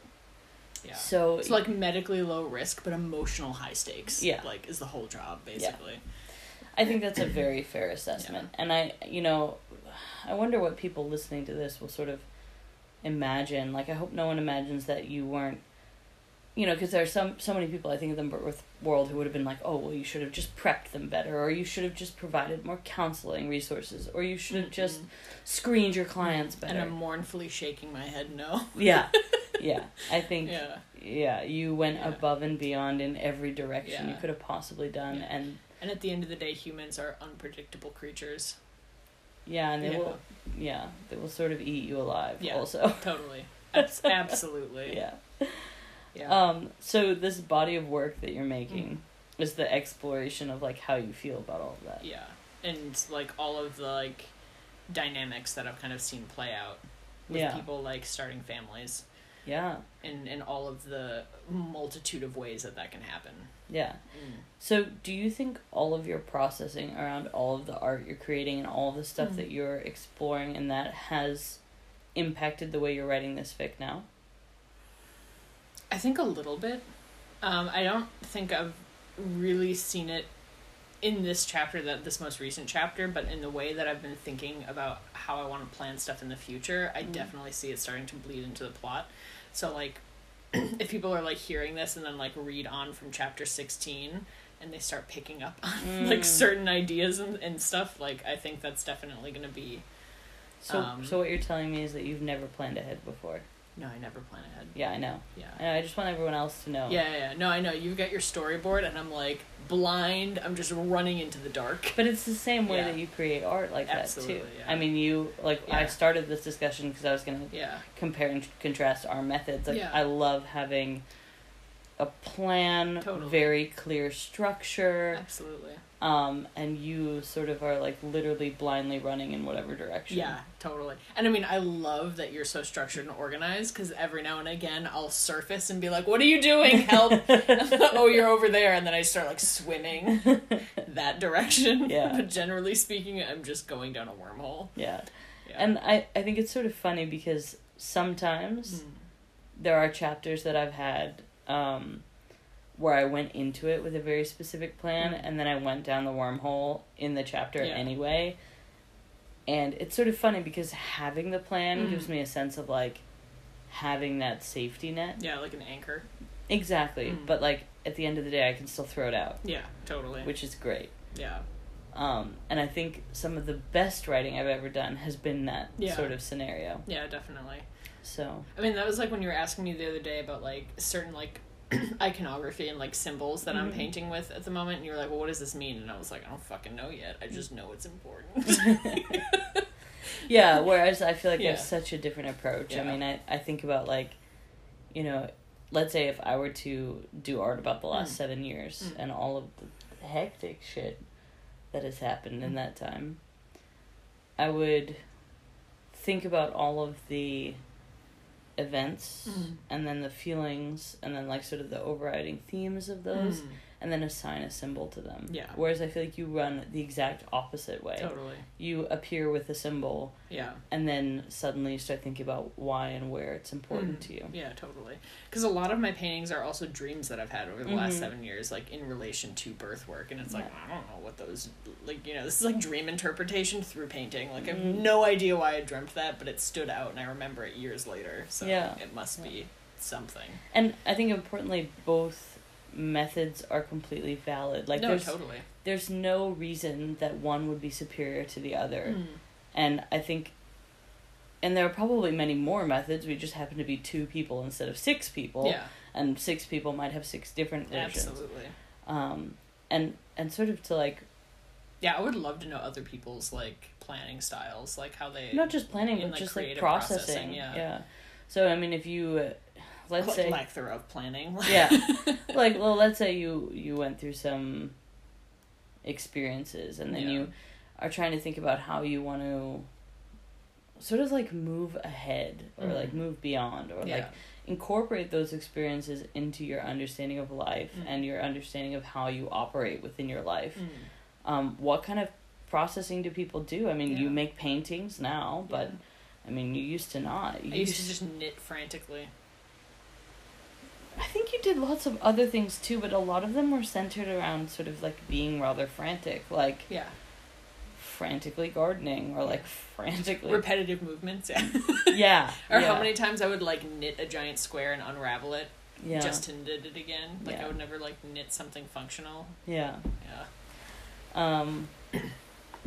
think a lot of it were, like, I mean, it sort of goes with the rest of your personality and, like, the fact that you have severe anxiety that, like, you would do, like, repetitive self-soothing. Whereas if I were to think about, like, what my self-soothing is,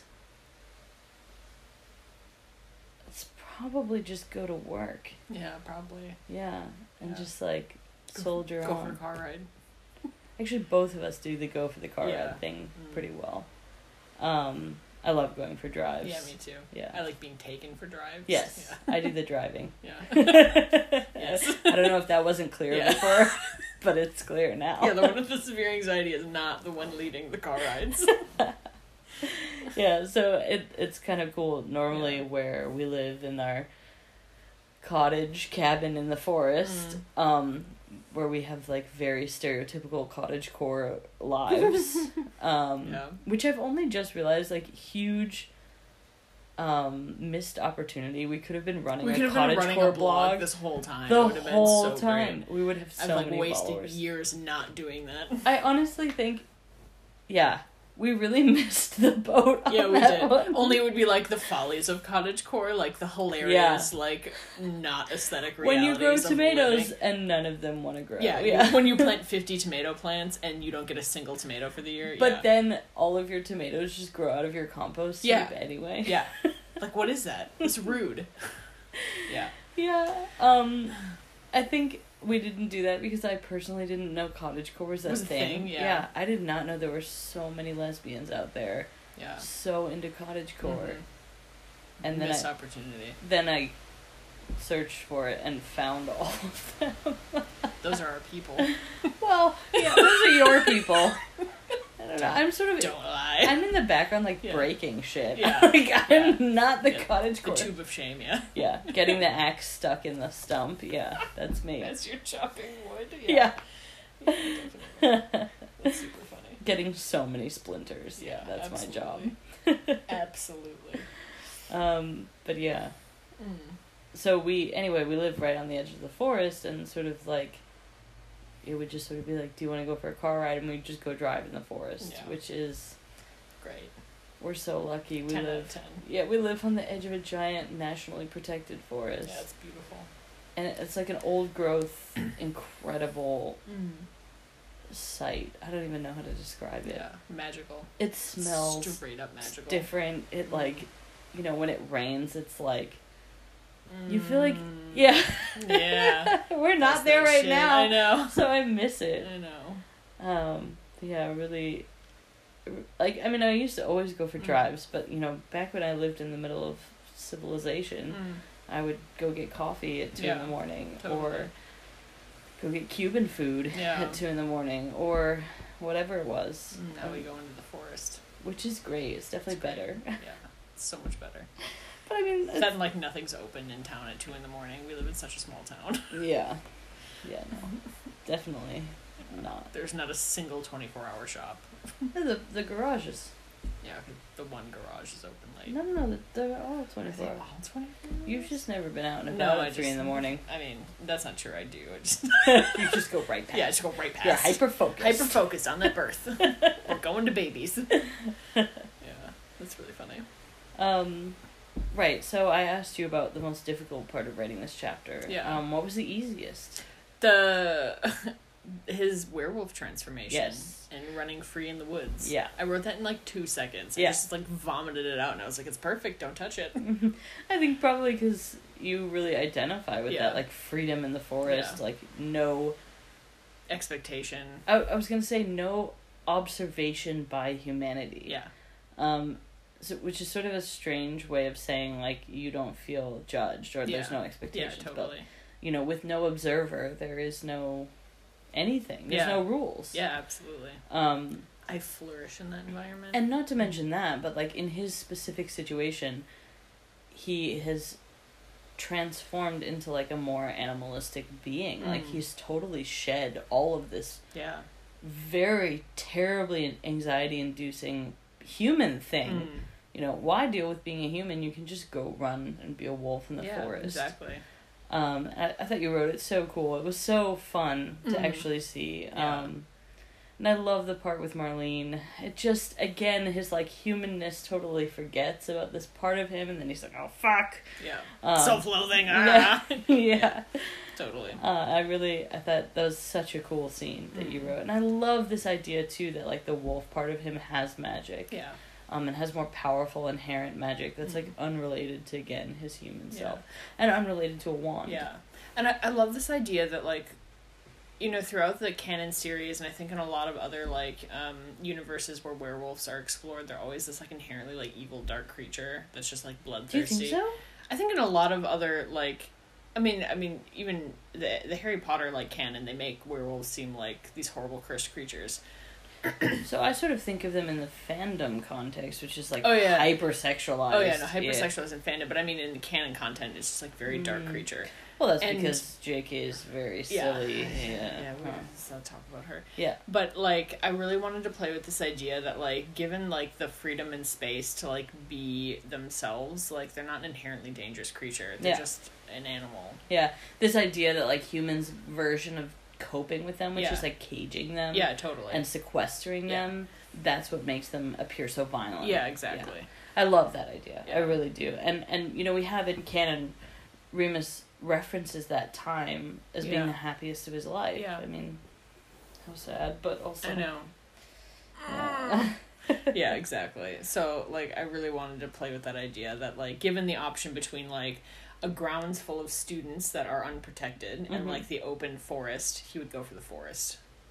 Yeah. Like why would I be by humans when I could be alone in the woods? Why would I go by the cut grass? Yeah. Yeah. I could be in in the there's birds forest. in there. I can chase birds. Yeah. Yeah, I really love that sort of comparison that you did. It was very cool. Okay, and what else was I gonna ask you about this chapter? Hogsmeade. How did you find writing Hogsmeade? I think after writing Hogsmeade in Blood Magic, I didn't really have much else to say about it. You know what I mean? Like, I didn't want to cop out because it's a different fic, but at the same time I was like... Sort of over it. Yeah. It's a magical town. I 1000% agree with you, especially because I love what we did in Blood Magic so much. I didn't want to, like, rewrite that, you know? No, of course, of course.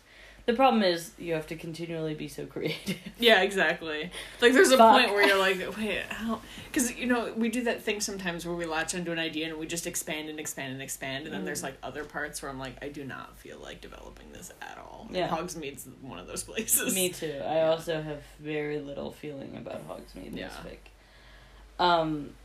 Actually, I don't know if the readers have noticed this, but I have avoided writing anything inside the castle. Yeah. I hate writing inside the castle. I also feel like this is a place that's been hyper explored. Yeah. And I really indulge in the outside of Hogwarts scene setting. Obviously outside of Hogsmeade also. Yeah. Whereas I feel like you write the castle quite well. I like writing the castle.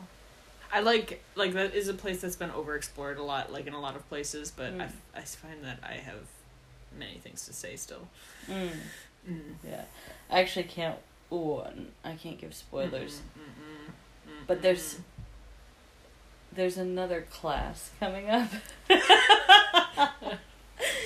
I already know you're going to make so funny. I actually can't wait. Super excited. I can't wait. I'm so excited about the next, 2 years in the storyline. I'm super pumped to write it. These first 3 years have been, fun, but I want to get to the next 2 years. Yeah. Yeah. Well, I also really, really want them to be grown up already. Yeah, me too. That's kind of how I'm feeling. It's hard to write kids. I don't remember what that was like. No, you do. You just hated it. Yeah, I just hated it. Yeah. I also always felt like I was old. Yeah, more correctly, I don't actually know what real children do. Yeah, me neither. I think that's the problem. Yeah. I've always been a small adult. Yeah. Yeah. Yeah. I tried to write a lot of me into this series, but if I was honest, he would be skipping class in Hogsmeade drunk, every week. And that's a boring story to write, so I didn't. He's more often in the castle, I guess. Yeah, I guess. Or assume what you will. Yeah. Yeah. Any other things you want to bring up for this chapter? Or any topics at all? We could talk current events. The look you just gave me. I don't think I have enough, Pepto-Bismol. There's no Pepto-Bismol in this whole country. Oh, yeah. Gaviscon. Yeah. There's not enough minty chalky. Yeah, there's not enough calcium carbonate. Yeah. Or bicarbonate. To deal with the heartburn. Yeah. That is caused by current events. Yeah. I feel for the Americans. I feel like I say this every episode. Yeah. Where, shame guys. Shame guys. Fuck. We thought we had it bad recently with terrible events. And things were looking not great here. No. We were very much overshadowed. We're fine. Yeah. We're fine. Things are great. Things are great. Actually, someone messaged me the other day to say, aren't you glad you're not in the U.S. right now? And I said, so very. So very. So very. Yeah. But there's nothing else to say. Yes, obviously. Obviously. I feel very grateful I was able to immigrate. Yeah. And go away. Yeah. I really abhor the term expatriate. No. Or expat. But I am actually, the most literal version of the term expatriate. I have no patriotism left. There's none. It's gone. That is an empty jar. No. No. No. Yep. No. No. Empty. So we're not talking current events. I mean, it's interesting because I'm gonna tie this into the fic. I was just gonna tie it to Harry Potter because the ministry and government and whatever. Totally, because I was gonna say, like, things are ramping up in the political climate in the story that we're writing. Mm-hmm. Like, things are, like, nothing was said explicitly in this chapter. Yeah. But in your last chapter, there's a little bit in the next couple chapters. We've been hinting. We've been, like, and hinting. Everyone who knows this, the canon knows what's coming. Totally. And, like, as, 13 and 14-year-olds, they're not, like, I mean, they're paying attention, but they're, like, they have other things to worry about. They have, werewolves and their parents. But think about it. The 13 and 14-year-olds that are growing up in the U.S. now are extremely politically aware. Totally. Don't you think? No, I totally agree. Even when I was 13, 14... Hell, I was super politically aware, but that was the Bush years. Yeah, like, I was really politically aware, but I had no access to do anything. Oh, obviously. Do you know what I mean? Yeah. Like, what the fuck was I Totally. doing other than, like, yelling in the back of my classroom? Like, I was on Tumblr. Yeah, like, I didn't even have Tumblr. I was just yelling. And being ignored by the adults who were like, oh, you'll be conservative one day. That is so funny because my high school was a lot of liberal teachers. The kids were all kids of very conservative parents. Yeah. Not religiously conservative. I mean, even socially quite liberal, but fiscally very conservative. Yeah, so I grew up with a lot of people who were... It was so interesting, actually, now that I think about it, with so much time and context away from that environment. They were socially very liberal. Nobody cared who was gay. It didn't matter. Gay marriage, it was like, fine, have that. No one cares. Yeah. Marriage is a sham. Yeah. But at the same time, like, don't you dare raise taxes, private enterprise will, control things the best, the invisible hand, blah, blah, blah. Like, trickle-down economics was, like, a common topic. And portrayed as a validated thing, which I don't believe it is. I mean... It's not. Exactly. So, it's sort of funny, like, I was raised in, like, the very... morally corrupt version of conservative society, I guess, which didn't have, like, the moral high ground of, like, the religiosity, because no one was religious. But, like, a lot of my teachers were, like, like, my teacher who was a Quaker, would be like, that's not how you treat other human beings. Yeah. Like, you can't just base everything on money. Yeah, exactly. And a lot of, very liberal young teachers, and I was quite lucky to have them, I think. And that's really lucky. Encouraged a lot of interesting debate, even though a lot of people were very pro-Iraq war, interestingly. Although, obviously, none of them went to the army. None of them were drafted. Yeah. So, again, that's sort of, like, disconnect. Yeah. You can be fiscally conservative because you want someone else to go fight a war so you get oil benefit and whatnot. Yeah, totally. Yeah. Wild. Even though, like, we could actually lower our taxes by a shit ton if we just stopped, giving so much money to the military. Yeah. But let's not even go there. Yeah, let's not even go there. Oh my fucking god. What a nightmare.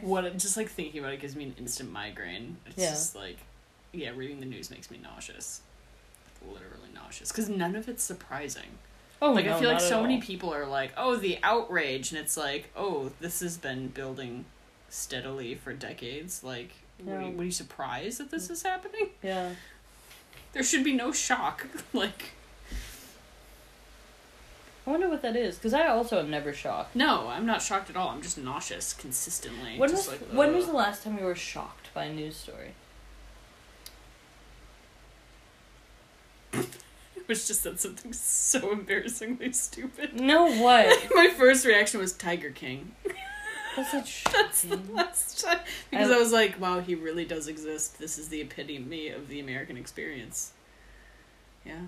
That was the last time I felt any amount of shock. I think I was shocked that they had so much material to go for, like, 5 episodes straight. That's what... It's like, not that he existed, but, like, they had he was so much alive. They had so much content. You can only do so much meth before it kills you. Yeah, right? I know. Like it just kept going, right? Yeah. So that was the last time I was actually shocked by anything I saw on, like, the news or media. It's Tiger King. That was it. I mean, this is sort of a bad question for me because I was shocked the other day. It's like yesterday or 2 days ago, a plane went down. No, I wasn't shocked. I was just nauseous. I find it quite shocking when there's big aviation disasters because the aviation industry is supposedly so safe. I mean, we have so much trust in it, but then... That's super fascinating, because I have no trust in it, and when a plane goes down, I'm always like, it was only a matter of time.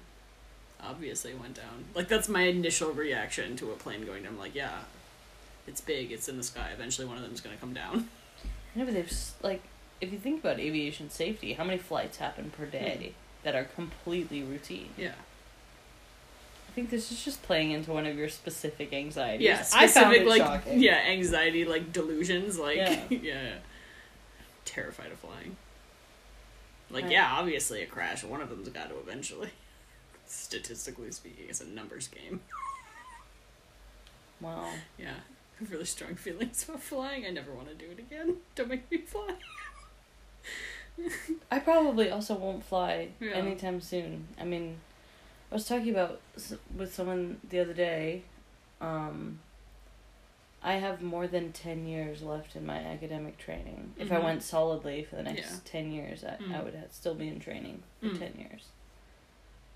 That's so long. It's so long. I cannot Let's even never travel again. We'll just, like... Yeah, that's it. That's it. I don't need to travel anymore. I'll send you to Italy by yourself. No!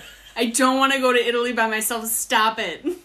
Stop trying to send me to Italy.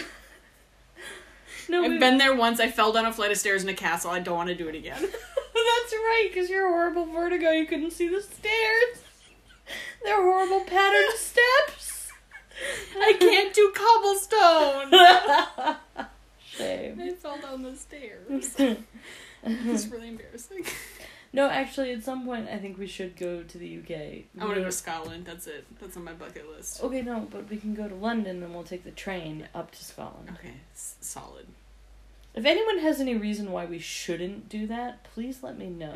Like, is it terrible? Is it very boring? Are the trains very dirty? Let us know. Yeah. Also, can we do it when they finally invent a train that takes us across the continent to get up to Europe? Because... We could drive. Okay, let's just drive. Let's just drive through. Let's go for a car ride. Yeah, let's go for a car ride. I think Extended car ride. I think it takes about 52 days. Great. Excellent. I'm not going to have that much time off. 2 months spent. It's fine, we'll do it in 10 years when you're done. Okay. I'm never going to be done. God damn it. It's fine. I'll just write fan fiction about it. We'll write fanfic about our trip across the continent. Yeah. That would be quite Pairing Rho/James. Enemies to lovers. There was only one car. Slow burn. Oh my God. Enemies to friends to enemies. It's good shit happens. Is it because you're mad that we're driving for so long? No, I would be immediately angry because, like, the red light would come on and you wouldn't let me pull over for petrol and I would, like, have a meltdown. Yeah, totally. That makes sense. That I'm checks out. so chill until very specific things. Yeah, when you're at a half a tank of gas. Yeah. Yeah. That's when you fill up. Yeah. Everyone knows that. Oh my God. No, I'm a red light E rider. No! How can you have anxiety about, like, the theoretical crashing of planes? Or just, it's because I have driven on red light E out of, like, poverty necessity for so long. You have been on so many flights! I know. Oh my God. How to coast that tank. Oh my God. I'm very confident. I can't handle this. It's fine. Enemies to friends to enemies. It's like as the petrol gauge goes down, it goes closer to enemies. It's exactly like correspondent. Like, that would be me. Yeah. Yeah, that would 100% be me. That makes sense. This is checking out. Yeah, I would murder someone if the petrol tank was empty. It's just too dangerous. Yeah. You can't tell me that flights are more dangerous than running out of petrol in, like, northern Mozambique right now. There's almost a civil war. Why are we going through Mozambique? There's other routes. Congo? That's so much better. The continent's so wide. It's not just Mozambique and Congo. Burundi? Yeah, okay. Let's go through Burundi. That sounds nice. No, not a good choice, Mandy. It's beautiful scenery. Oh my God. How we died on our trip. Oh my God. Okay, well. Or we could just stay here. It's fine. No, we're going. Get in the goddamn car. Get in the goddamn car. The tank is full. Actually, it's very low. We should fill up. Yeah, that's true. You didn't want to fill up today. Fuck, I've made a huge mistake. Because you know I'm going tomorrow morning. Yeah, I know. Okay. It's fine. It's fine. It's gonna be okay. How many jerry cans can we fit on top of the car? Will that be enough to get us through several countries? Many and yes. The other thing... Oh my god, there's so many problems with this plan because you would have to drive. Mm-hmm. Because it would have to be a diesel car. Mm-hmm. And then it would have to be stick shift. Mm-hmm. So you're driving the whole way. That's fine. Nope, not fine. I'm flying and I will meet you in Cairo. That's cool. I'll go by myself. It's a horrible idea. You can... Horrible. Flying, statistically, way safer. Until that one time you're in the fucking ocean. Yeah, but at least it's a quick death. You don't know that. That plane dropped You don't know 30,000 feet in less than a minute. There have been people who've survived plane crashes and they're floating out in the ocean for a month. No, not a month. You would drown before that. Or a shark would get you. Or dehydration gets you in 3 days. Did you remember that story of the USS Indianapolis? Yeah. Is it Indianapolis? I think it's the Indianapolis. Yeah, with the sharks getting people. Yeah. Yeah, all those sailors who got so dehydrated that they were like, there's an ice cream parlor down there. Come, follow me. And they all just, like, dive down and drown. Yeah. Yeah. Yep. It's be 3 days max. I dehydrate pretty quickly, apparently. Oh my fucking god. It's quiet. We're never leaving the country. Just to get dehydrated in the ocean. Anyway. Enemies to friends to enemies. Quick burn. Yeah, quick. It's all in flames. Yeah, everything is on fire. It's not fun for anyone anymore. Yeah, the plane and the ship, everything is going down. Oh my god. Jesus Christ. Okay, what were we talking about? I don't know, we're wildly off track. Okay, I think we should end this discussion. Yeah. Nobody wants to hear us mither on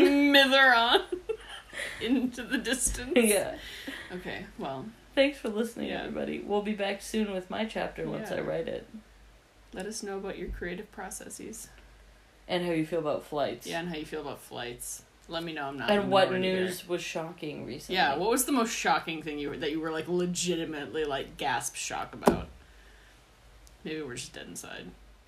Oh, easily. Okay. Goodbye, everybody. Bye.